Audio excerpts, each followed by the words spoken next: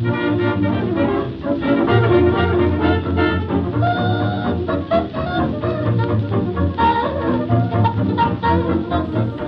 welcome to Cinemad. This is the first podcast where we've had multiple hosts, so I hope it goes okay. With me is Aza and Ken Jacobs, and recently I did a podcast with Aza. And how would you do an introduction for your dad if you had to tell somebody who didn't know his work? What would you say? And that could be our introduction for the podcast.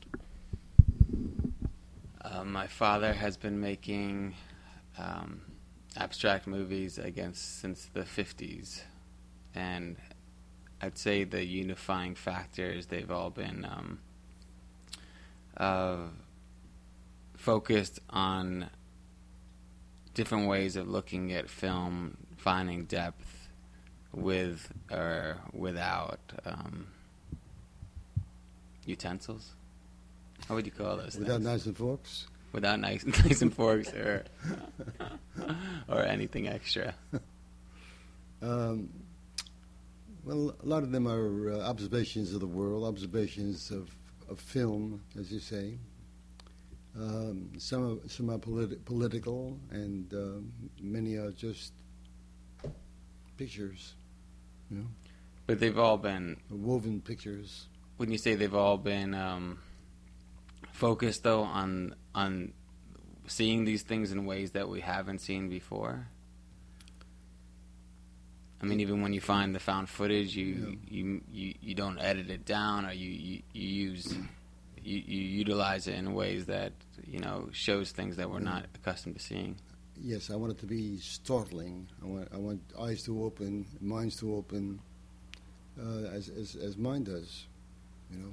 Right. So you're either replicate. But it's never like you're replicating the experience of the first time that you saw this situation. I always like the surprise that you're talking about. I always feel like you go through in the process of making the films as well. You're not trying to replicate something you had seen. That's right. Before. Yeah, and also very often the process of making it is the process of revealing it, even to myself. Yeah. And from what you told me, what Mom and Dad has told me, that it kind of began with you getting an analytical projector, right, when you got out of the Coast Guard. Yeah, that was I knew that such things existed, and I went for it. And it cost more than a sound projector, and all it did was put through a 400-foot reel of 10 minutes of film, you know, backwards and forwards, different speeds, and you saw the flicker. It did, only later on was I able to, what was there invented, and I was able to get flickerless analytic projectors. So that means that you already sensed that there was something that you weren't seeing, that you weren't catching in normal projections. Right. I wanted, as I thought of it then, to get on the inside of film. I was in the Coast Guard. I was in Alaska for like 13 months, and there's movies every night. And I guess that was a bit obsessional. I mean, we were on what are they called? There was nothing around except water on this island, and I think I knew before I was in the Coast Guard that I wanted to make film. So at about 17, I discovered the Museum of Modern Art, and after going there for a while, discovered they were showing films, which astounded me. And then I began to see American films of the past and foreign films, and you know, whatever the museum would show. Did you tell anybody this? Was there anybody that... I was very isolated. But even when you were stationed in Alaska, was it something that were you... No, I don't remember ever mentioning my interest. I gotta say that I've always been envious of this idea of being kind of snowed in to the point that you just were stuck there with books and 12 guys and a dog. Well, not that part. Don't envy. Don't. I just like the idea, though, of not having kind of the pressure to produce anything for a while, and just to kind of intake. I was trying to stay out of being useful. Okay, I was in the. I couldn't get out of the military. The draft was on, and I tried to say I was a conscientious objector, which they dismissed. Right. And there it was. I was being pulled in, and I wanted to be as useless as possible. So then, you buy this projector. You start kind of basically finding out that your intuition is correct. That there is a lot more to be discovered between the frames and within the flicker. Absolutely, yeah. And also, that process itself began to intrigue me. You know, the flicker, and I became attached to not just discovering something through this device, but how the device itself presented cinema. Okay, which was far away from telling stories. It's strange because, I think growing up I always try to picture the work. I always felt like, this work would be so much easier without the flicker. The flicker is the hardest thing to get through. You wouldn't say so? I mean, when I wanted to have a more normal Papa. Oh, God. More normal Papa. Sounds like a rock song. More normal Papa. No, but when you say that in a lot of ways, like the flicker is not only is it inspiring you, but it's also kind of the hurdle to jump over too. Well, the flicker first of all separates the frames, and I was interested in doing that, to seeing the separate frames that create the illusion of movement. Okay, and later on. Picking up on discovery by Alphonse Schilling, where he was using a stereo projector showing two frames of a stereo shot, and I had introduced him to the Pulfric effect, which is a whole other story. And he was trying to create it without the audience having to wear a black filter or a dark filter in front of one eye. Right. And there is a tradition of exterior shutters moving in front of the lens. And he applied that, trying to make the Pulfric effect happen without a Pulfric filter, and he got something else. And after time, he urged me to use it. I did a work called Schilling to honor, acknowledge the gift. And he was very angry and said, I only meant for you to use it in your studio. And that's probably the last time yes. you guys spoke, I imagine. But quickly, I think what happened is like a bunch of other things opened up for you. The more that you pushed into it, you just started going down your own avenues, the way these things happen, in whole other directions. Yes, with it. Right. That would have to happen. But all unexpected.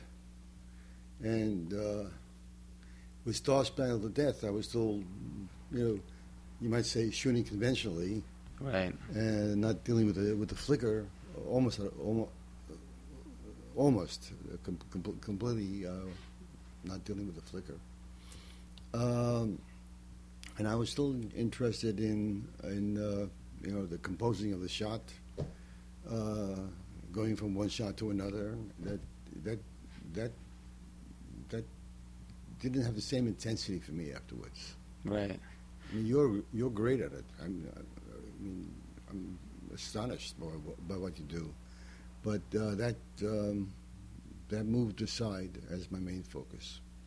But you kept it up in terms of documenting your life. I mean, you always were shooting. Yeah, it you know, was. to a certain degree. If it wasn't film, you were shooting stills, but then definitely when there was video cameras, you shot. Yeah, but I never knew what I was going to do with them. You know. But now it's starting to Now, be used. Yes, now I am using. You're going back to a lot of the Right. the stereo pictures that you took. I have this new film which no one has seen yet, called Cyclopean 3D, which is 3D, for one eye, Cyclops, subtitled "Life with a Beautiful Woman," and that's like 43 minutes, and I expect to do at least one more chapter, and it's using 3D photographs of you and Nisi and Mom and friends over the years. And you have a new work that is going to premiere.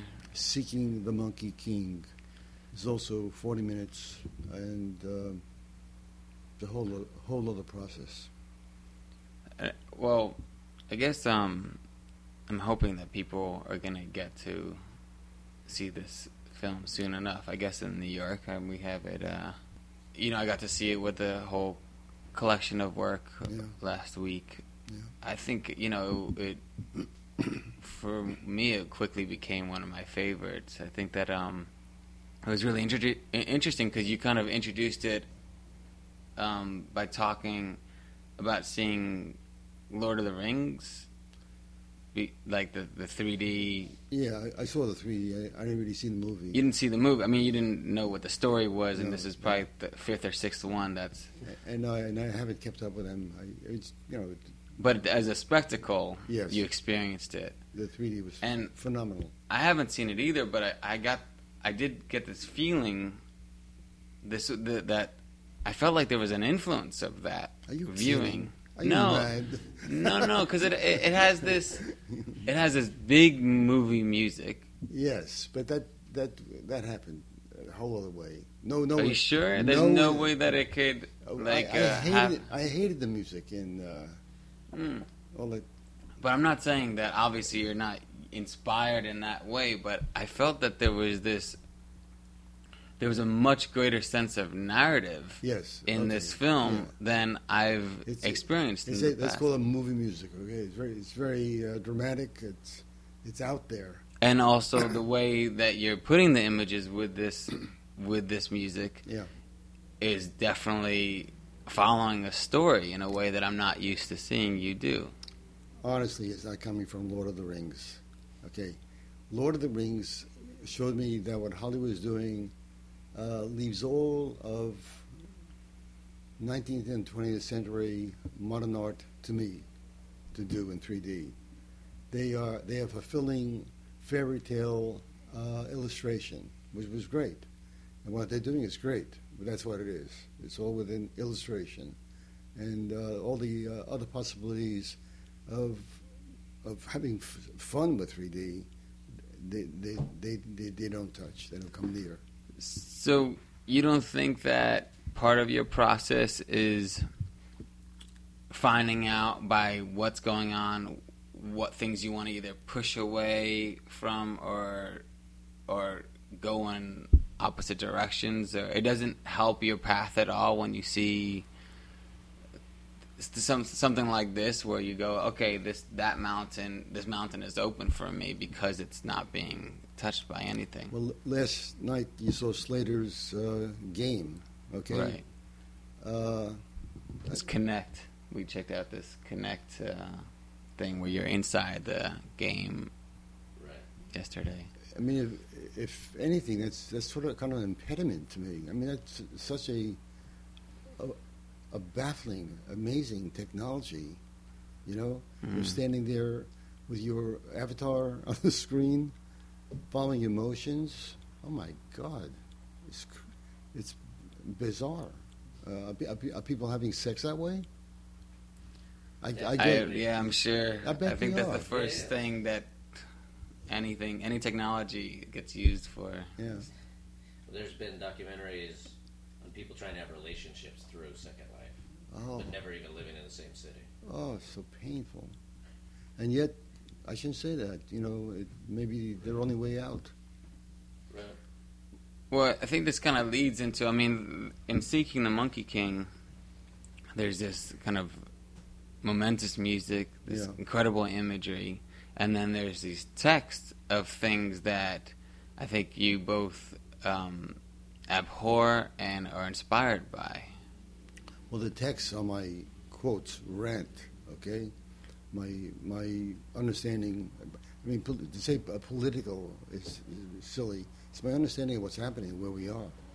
But so you're utilizing, in a certain way, you're using this to comment on how you're feeling about the world, and you're also using the work itself to kind of insulate yourself from... Yeah, I'm not using it. It is what the work is. And I didn't intend anything in the beginning. You know, Jason Drakeford, my assistant for this thing, and I were experimenting with some things. I had an impulse to investigate, and it just took us from one thing to another thing, one possibility to another possibility, and all the things that how it grew were all unintended occurrences that came to mind, one after the other, and they came to be a piece.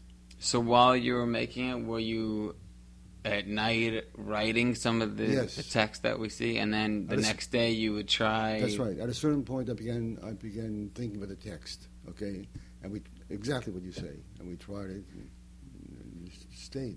And then there's also this series of people that you not pay tribute to, but that you acknowledge as great people.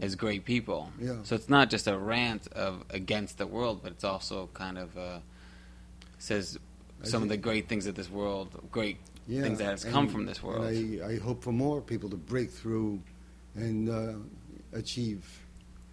Could you list some of the people? I mean, just some of the names that you used, that you put down there? Probably the most startling is Fred Astaire.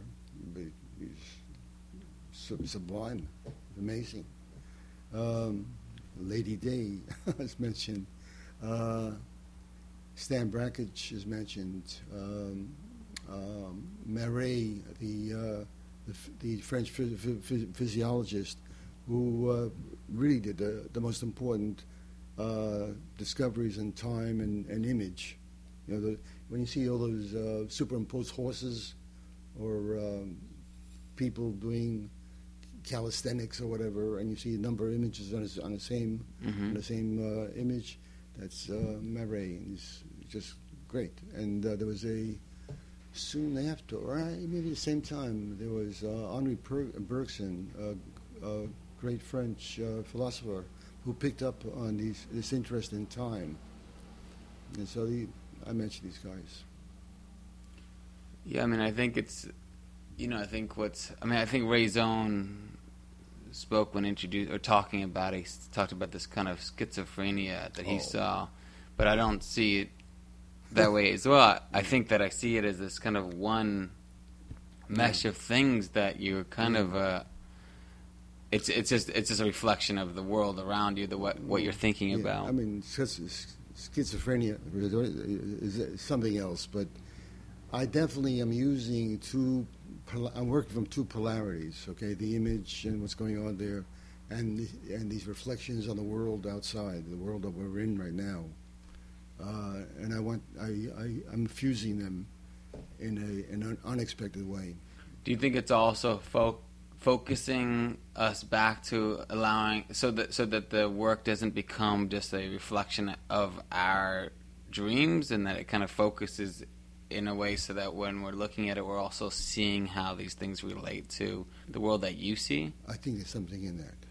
Yeah, I don't want people just to Rorschach, away.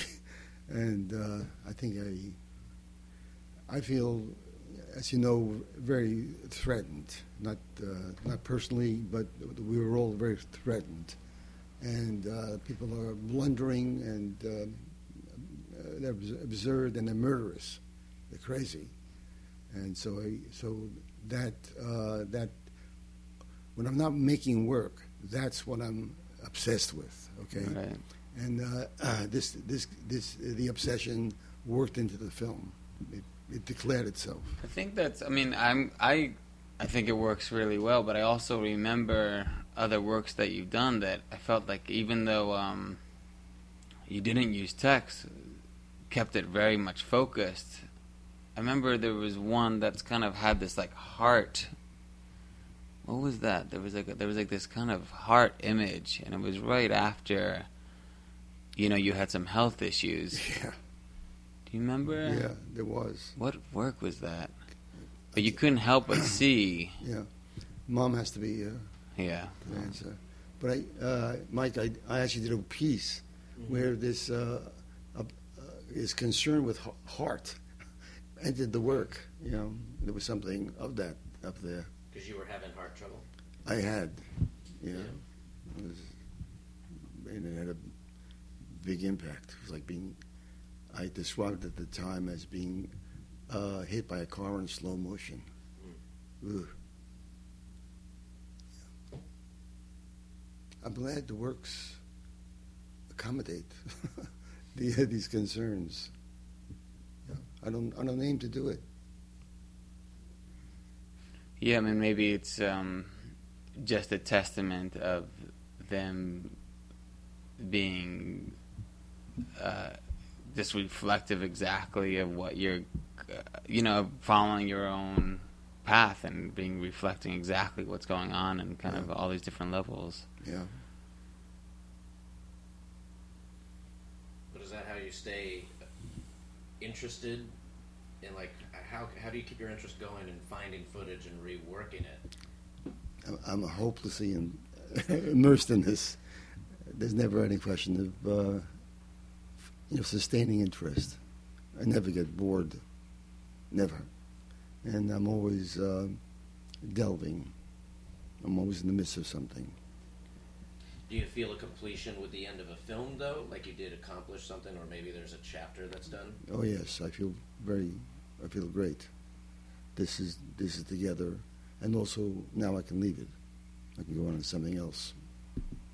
I mean, if there's anything that house that you and Mom have created is a constant source of fuel for your work. That's true. Right? Yeah. I mean, he's saying our house is messy. No, it's a museum. That's what he's saying.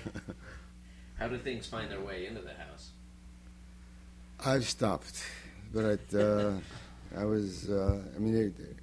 So many things would pass on the street would be interesting to me, and I would drag them home, and it became too much to flow. So I've really stopped that. But I had a great broken umbrella collection at one time. Do you still pass by things in the neighborhood that are people much more because of like 9/11 stuff, much more not putting stuff on the street? People with money have moved into the area, and they put out amazing things. But no, I've learned how to keep working. So amazing things is in terms of furs and jewels, or what? That's right. Also, I would have to drag them up to the 5th floor, on those steps. That's no fun. And Mom's not going to help you anymore. She's very strong. But no, there's no room. All right. So are you you now work with... It's really a problem. I mean, it's a joke and it's a problem. And I have thousands of books. And I've given away thousands of books. And they see me coming. And I'm now reading this one. And every so often I try and get rid of books, which means picking them up and saying, well, what is this? Did I read this? Oh, maybe I didn't read it. Let me take a look. Maybe it can go. They never go. I have the same fascination with them as I had when I originally got them. So we just keep piling up books. This is an amazing book. Well, yeah. From Chivalry to Terrorism. From Chivalry to Terrorism. Leo Braudy, who teaches in this town. War and the Changing Nature of Masculinity. Can't say this word. Masculinity. Amazing book. I mean, what kind of research he do? And he writes to be understood. So will that Leo Brody, you're great. will that wind up influencing something that you're working on now? Would you say, or I can't tell. I mean, I don't make plans like that. Things just click into place, and I go. yeah, I like I mean, it always reminds me when you suggest things for my own work. So The way that you think, I can't even think is possible. yeah. Like you don't see a restriction, the restrictions that I see, Yeah. and it's just it reminds me constantly because you go, well, why don't you try this or this or think about this? And Yeah, they're useless ideas. I'm sorry. no, they're no, they're not. That they're actually they're kind of great reminders of how confining that I can find myself or start thinking that there's these rules that you have to adhere to, and then I'll even see in narrative work that reminds me, oh, those rules are just self-inflicted. Yeah. These aren't. Self-inflicted rules. Yeah. I think it's important to be open to checking out what the mind is coming up with. Okay, and I think I've gotten very, very good at that. Okay, so odd things will occur to me, and I'll stay with them, and I'll pursue them. And are you working on more than one piece at the same time, or do you? Yes, usually. And I have 3 different assistants, and I work on different pieces with each assistant. And they come in shifts, right? Yes, They on yeah. different days, or there's different people on the same day. No, different days usually, unless something has to be done right away. Yeah, And so you taught for how long? I taught since my teenage years. I taught in the police athletic league. Taught kids, painting. But teaching film at SUNY Binghamton, SUNY Binghamton, about 33 years, maybe 34. and then basically, I always felt like once you stopped teaching, you just 33. Sorry. you picked up the pace that you must have been at before you started teaching. It was like you took a Yes. 34-year Yeah, I did to stuff. raise the family and Right. to. Yeah, I did stuff, but also during this time, digital video came about, and it lowered the cost of making works and sped up the process. So it was really hard while I was teaching, commuting back and forth from New York to upstate New York and Binghamton. It was very tight for money, and a lot of the investigation went into live performance with film. Right. One thing, I could afford it, and I could see results in front of me, and it was great. So there aren't that many films from the period, completed films, but there are wonderful works that a few people remember. With people with digital, especially, and like basically the death of 16 millimeter. Yeah. A lot of people fetishize the format.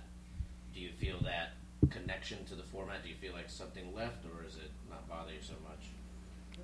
I'm not one of the people who was bothered by it. I greet digital video as a lifesaver. Incredible. I love it. So I wonder where I love film. I cared about film, and this is the new girl in town. But I think Mom is the film. She is. She's the. I must have gotten that from her. Yes. I'm not so faithful to film.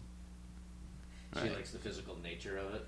She does. She likes the format, and she made it very difficult for me to go to a widescreen format. But now that's where I am. That's right, because she's really 133 is her thing. Yeah. Tradition.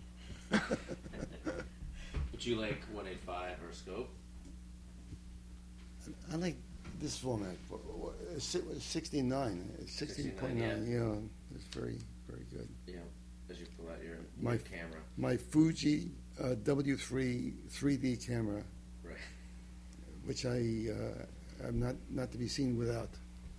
See, I'm shooting stills and movies all the time. Wow. Yeah. But the whole time growing up as well, you had a 3D camera, Yeah, still right. Still camera. Film camera, yeah.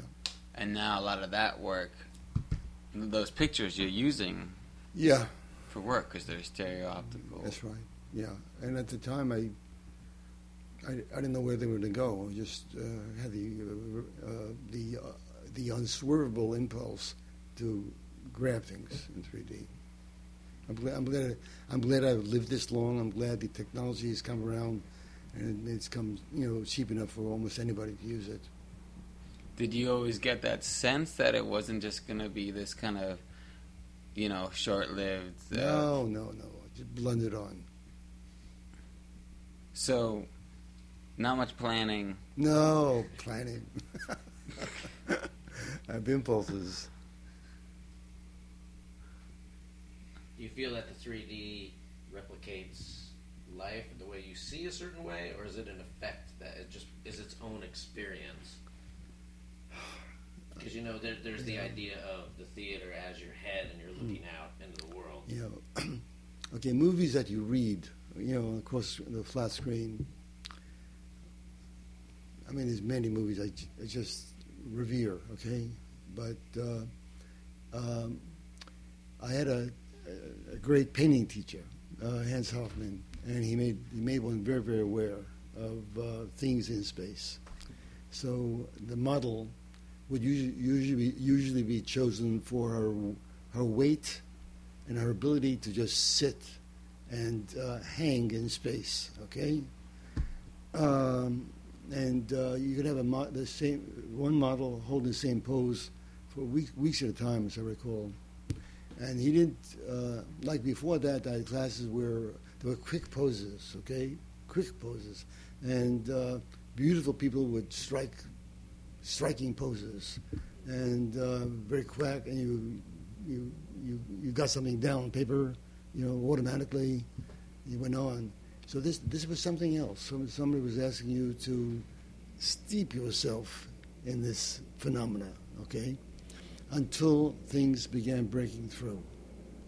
Okay, and what broke through essentially was open space.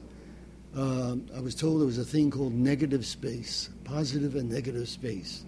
So when an arm is like this is as much of a painting, the space between your arm and the side of your body, as anything is. The face is made up of inroads of space, as well as projections, and one became very, very aware of this, and then further. I became aware that contemporary painting, at least since the Cubists, was very involved with more than one reading, more than one spatial reading possible to a two-dimensional work. So all this became very vivid for me, and would eventually come into the film work.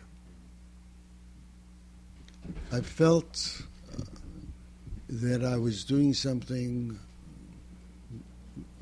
more gross than what was done with painting as I got into illusionistic depth, illusionary depth. Gross meaning ugly? Meaning that this wasn't an understanding of depth picked up from a two-dimensional surface, which could convolute any number of times. It was a convincing illusion, but I played with that illusion and made it do things no real world could do. Did you ever wind up showing? Did Hans Hoffman see any of your film work? No, but he was very accepting. That I met him one time on the street after he stopped teaching, and I, no longer was going to classes. I just broken up with a girl. He asked me how I was. I was miserable. I was dead broke. And he asked me how was my work coming along. And I said to him, well, I'm working mostly in cinema. And then it blurted out, I think it's the I think it's the art of the age.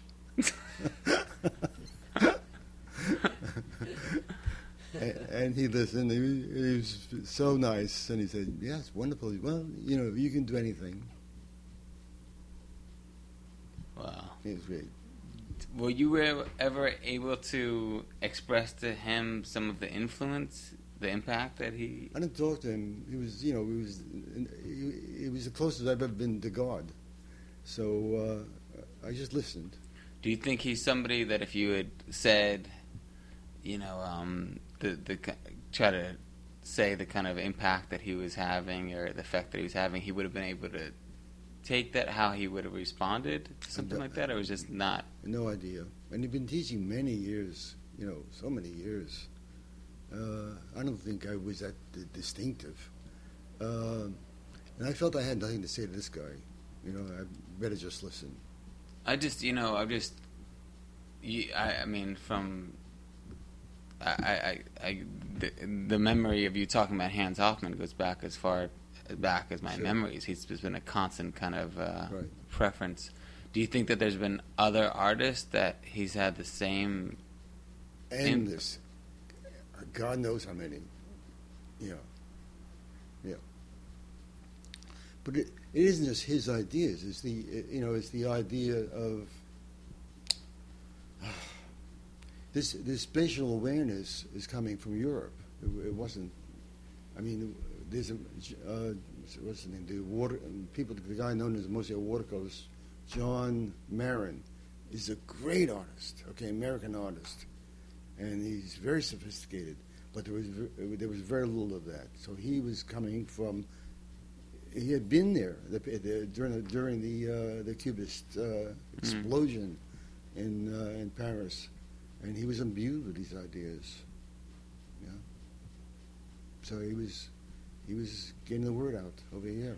And would you say that was? I mean, I definitely feel like, being your son, I've been told constantly by your students, ex-students of yours, past students of yours, the kind of impact that you've had on them. Would you say that some of the way that that was some part of your goal to try to connect to people the way that Hoffman was able to connect to you or to inspire you? No, I thought I was a better teacher than Hoffman. I was much clearer. He never really learned English very well, and he created many obstacles to understanding by his ill use of English. And I really pursued things with. I wanted to do the kind of teaching that I would have appreciated receiving.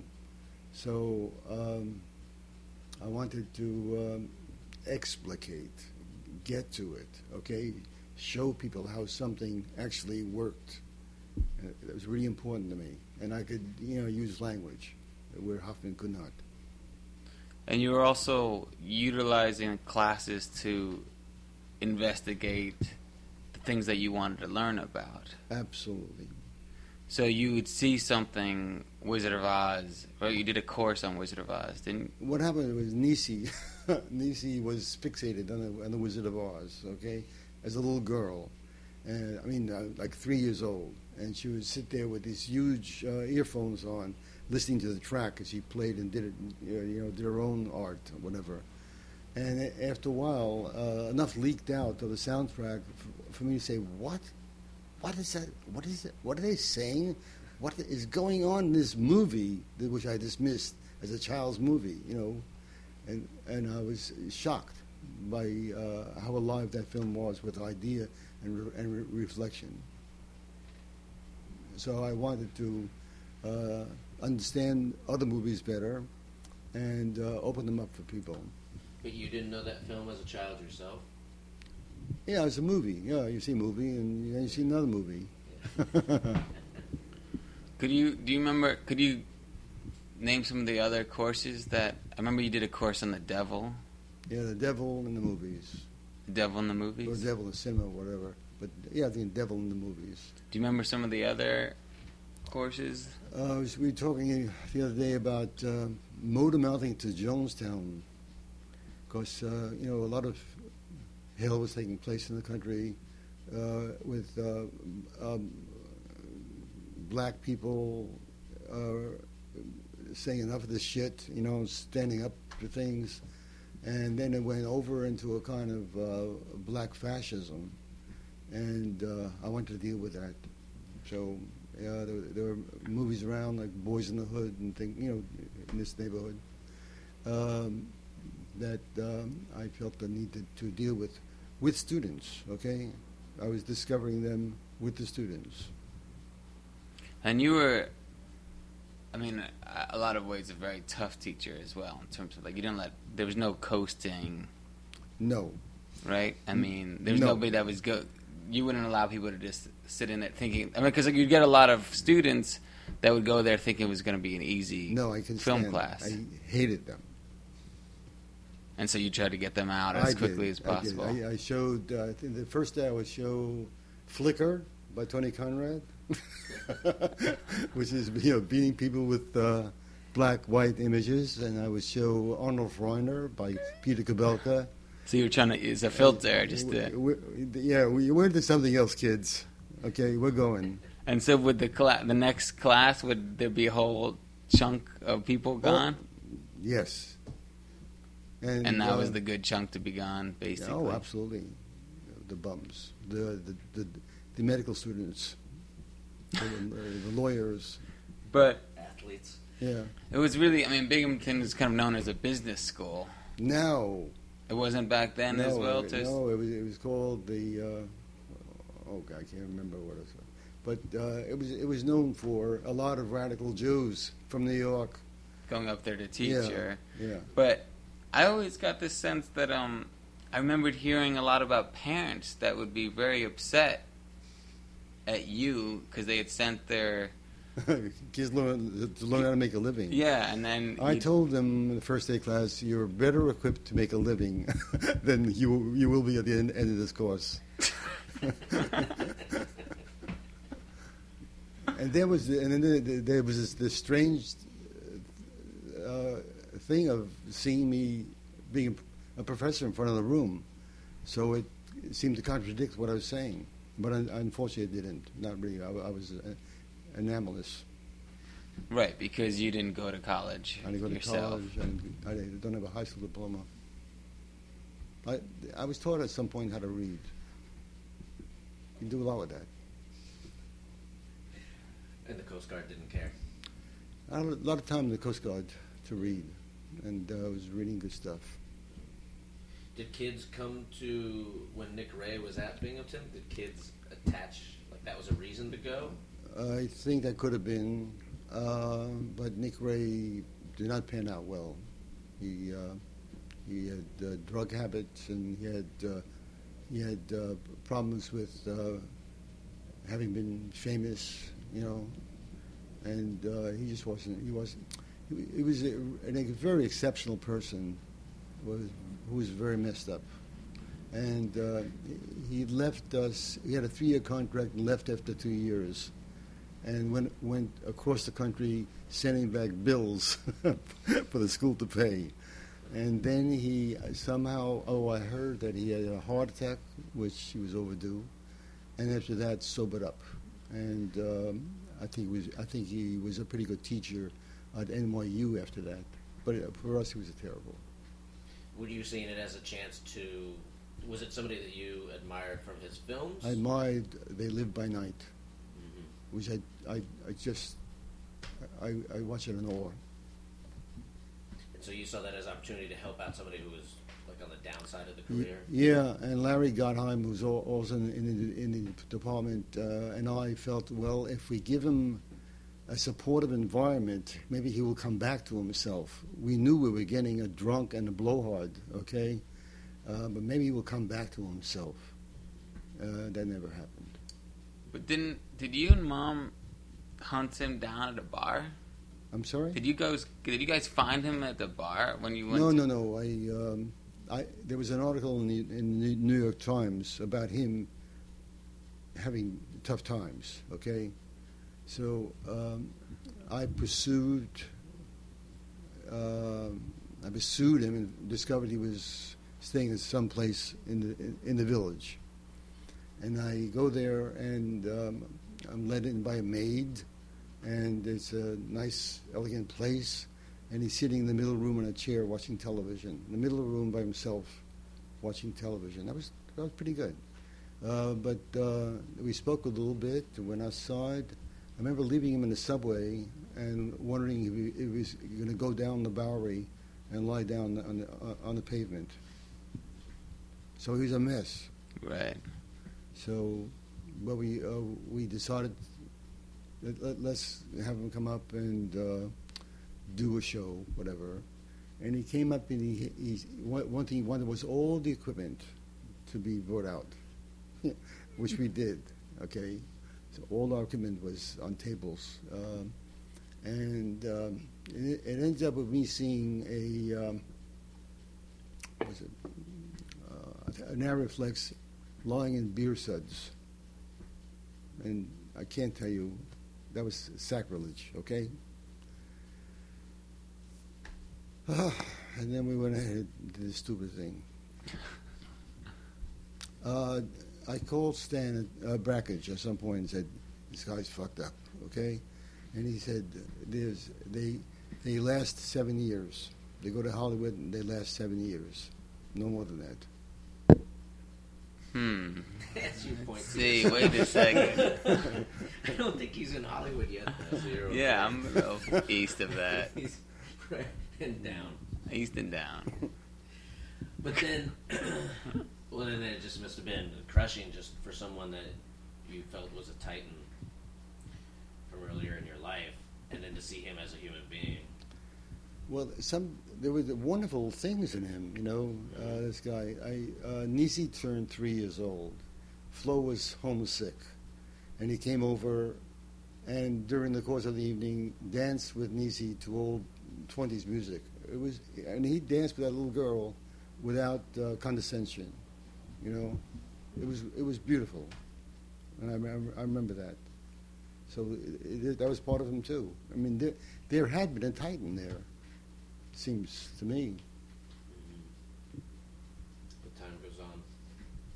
Were there other people that you that lived up to your hopes, that kind of had that inspired you from afar, and then you got to know or got to meet and either lived up to what you expected from them or not? Well, I mean, at a certain point in my life, I understood that humans are mixed bags, you know, and that you know, something will come through the mess. And no, I can't say I have another disappointment. I mean, like I say, Stan, you know, is full of brilliant things and balmy things. Peter's full of brilliant things, and Kabelka. Brilliant things and balmy things, and I suppose I am too, but I have no distance to myself. You knew Stan's work before you met him then? Yeah. Well, my God, yeah. And when he first saw my work, he was very condemning. So he saw Blonde Cobra, and he was in pain, you know. It was sick New York shit, you know. And eventually he came around the long ways and appreciated it. But he never saw 3D. I don't think he ever saw 3D. When we first met, one eye went off to the side. Wall-eyed, it's called. Right. And when he was tied. But I'm sure he never saw 3D. He never missed 3D. And seeing 2D worked for him in his own work. Right. And recently we learned that an unusual number of painters are one-eyed. And this article in Times recommended to look at paintings with one eye covered. It's just to see what happens spatially. It's like a bomb going off. It's amazing. You know, you look at de Kooning with one eye, and it's in space. It's amazing. Yeah. I have this great Well, I have a few strong images of Stan. Definitely, we'd go out in the summers, Boulder, where you teach alongside him, do summer courses, right? No, he took the summer off, and yeah. you do. And this was like 80, 81, 82. A few years. A few years. I definitely remember you guys, he would take you to the narrative films that were in the theaters, and then... He saw every narrative film that came out.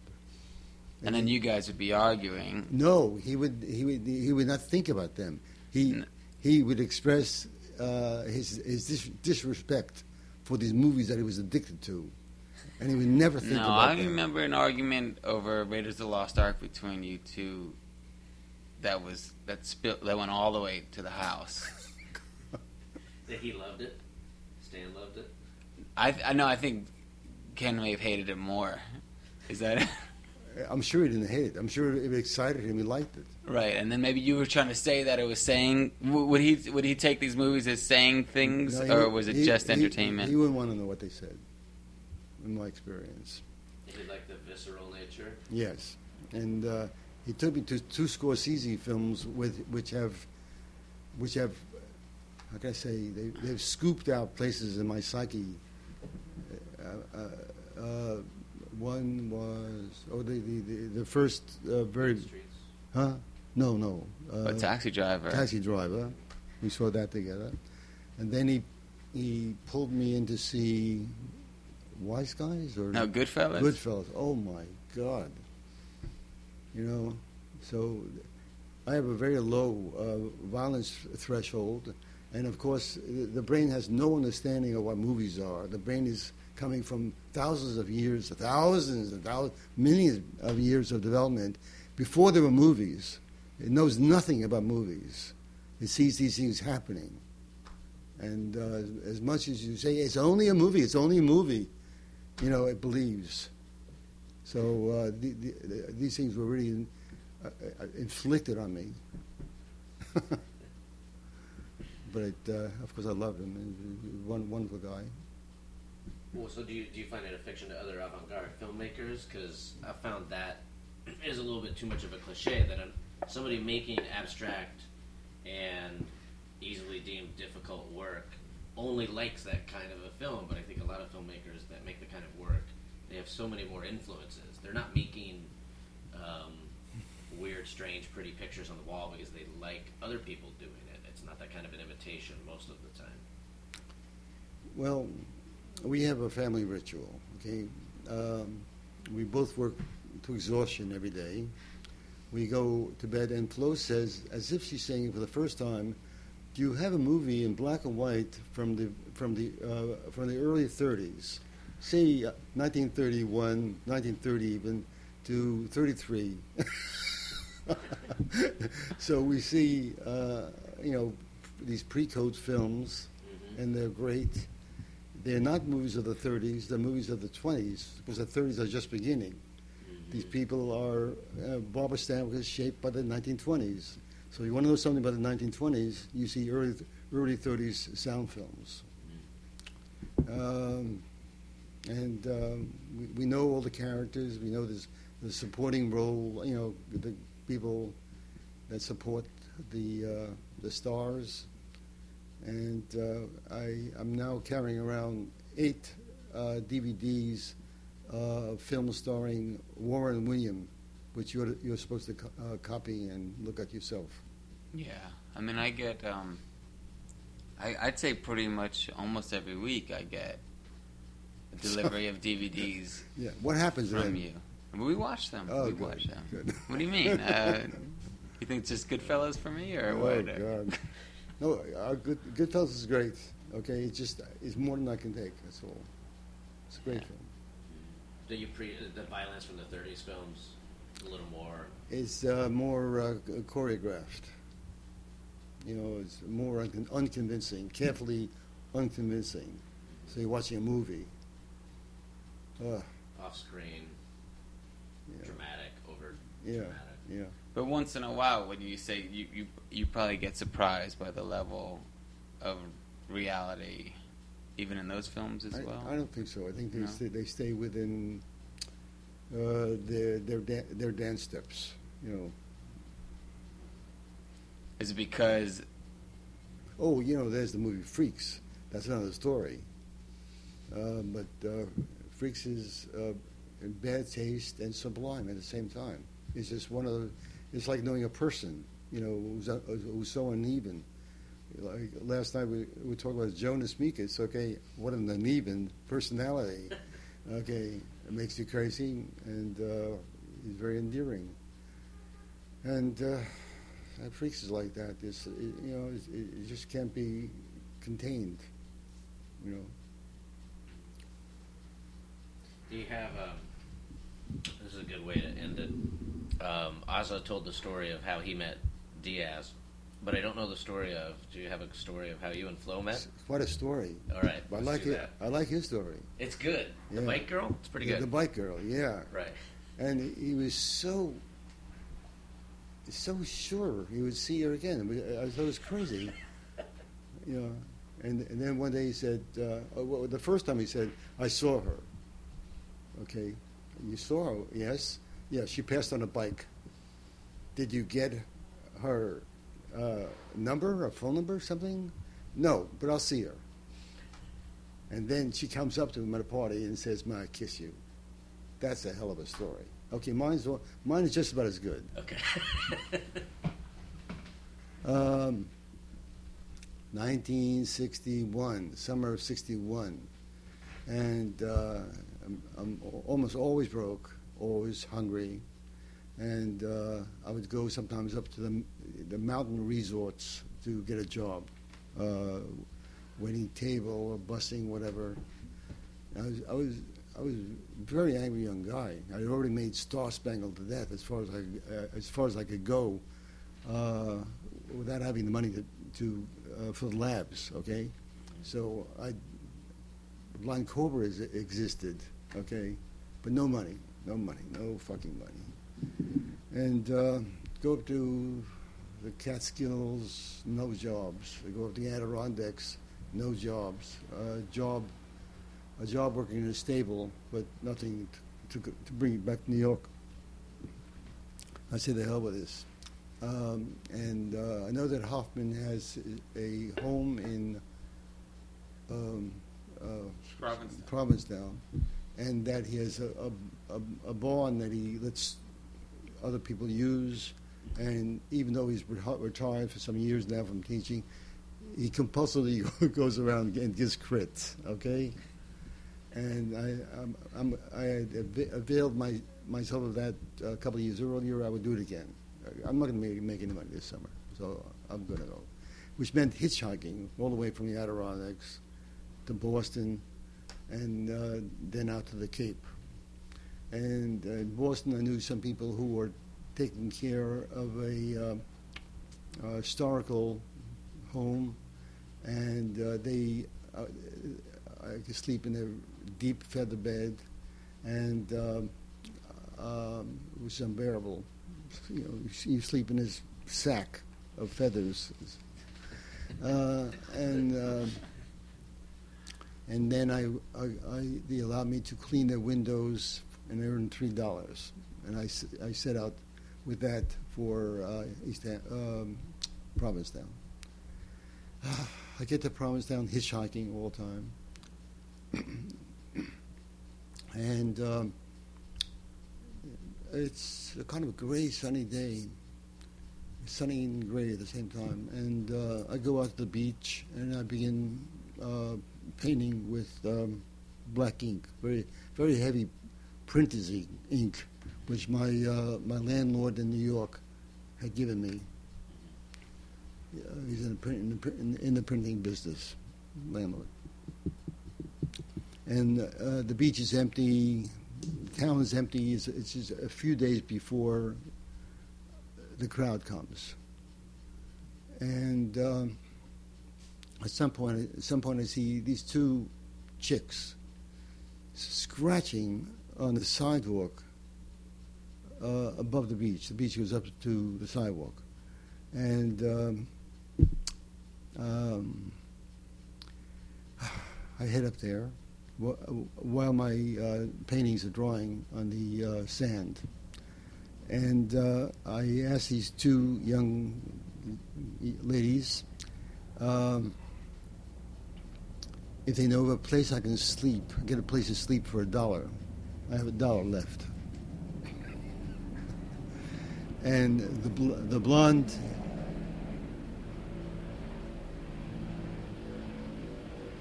is amused and very up for this. And she's got a station wagon. And I told her I knew of this place just outside of town called Townsend, owned by a guy called Townsend. His name was Townsend, and it was Townsend. And he came from a rich Boston family. More of that I would learn later, okay? But he had a place that one could actually stay for $1. And so Alice agreed, we're still friends to this day, the blonde agreed to drive me out there. And I said, well, okay, I have to stop and get my paintings drawing on the beach. And Flo, the brunette, who thought I was, as she said, a Brooklyn punk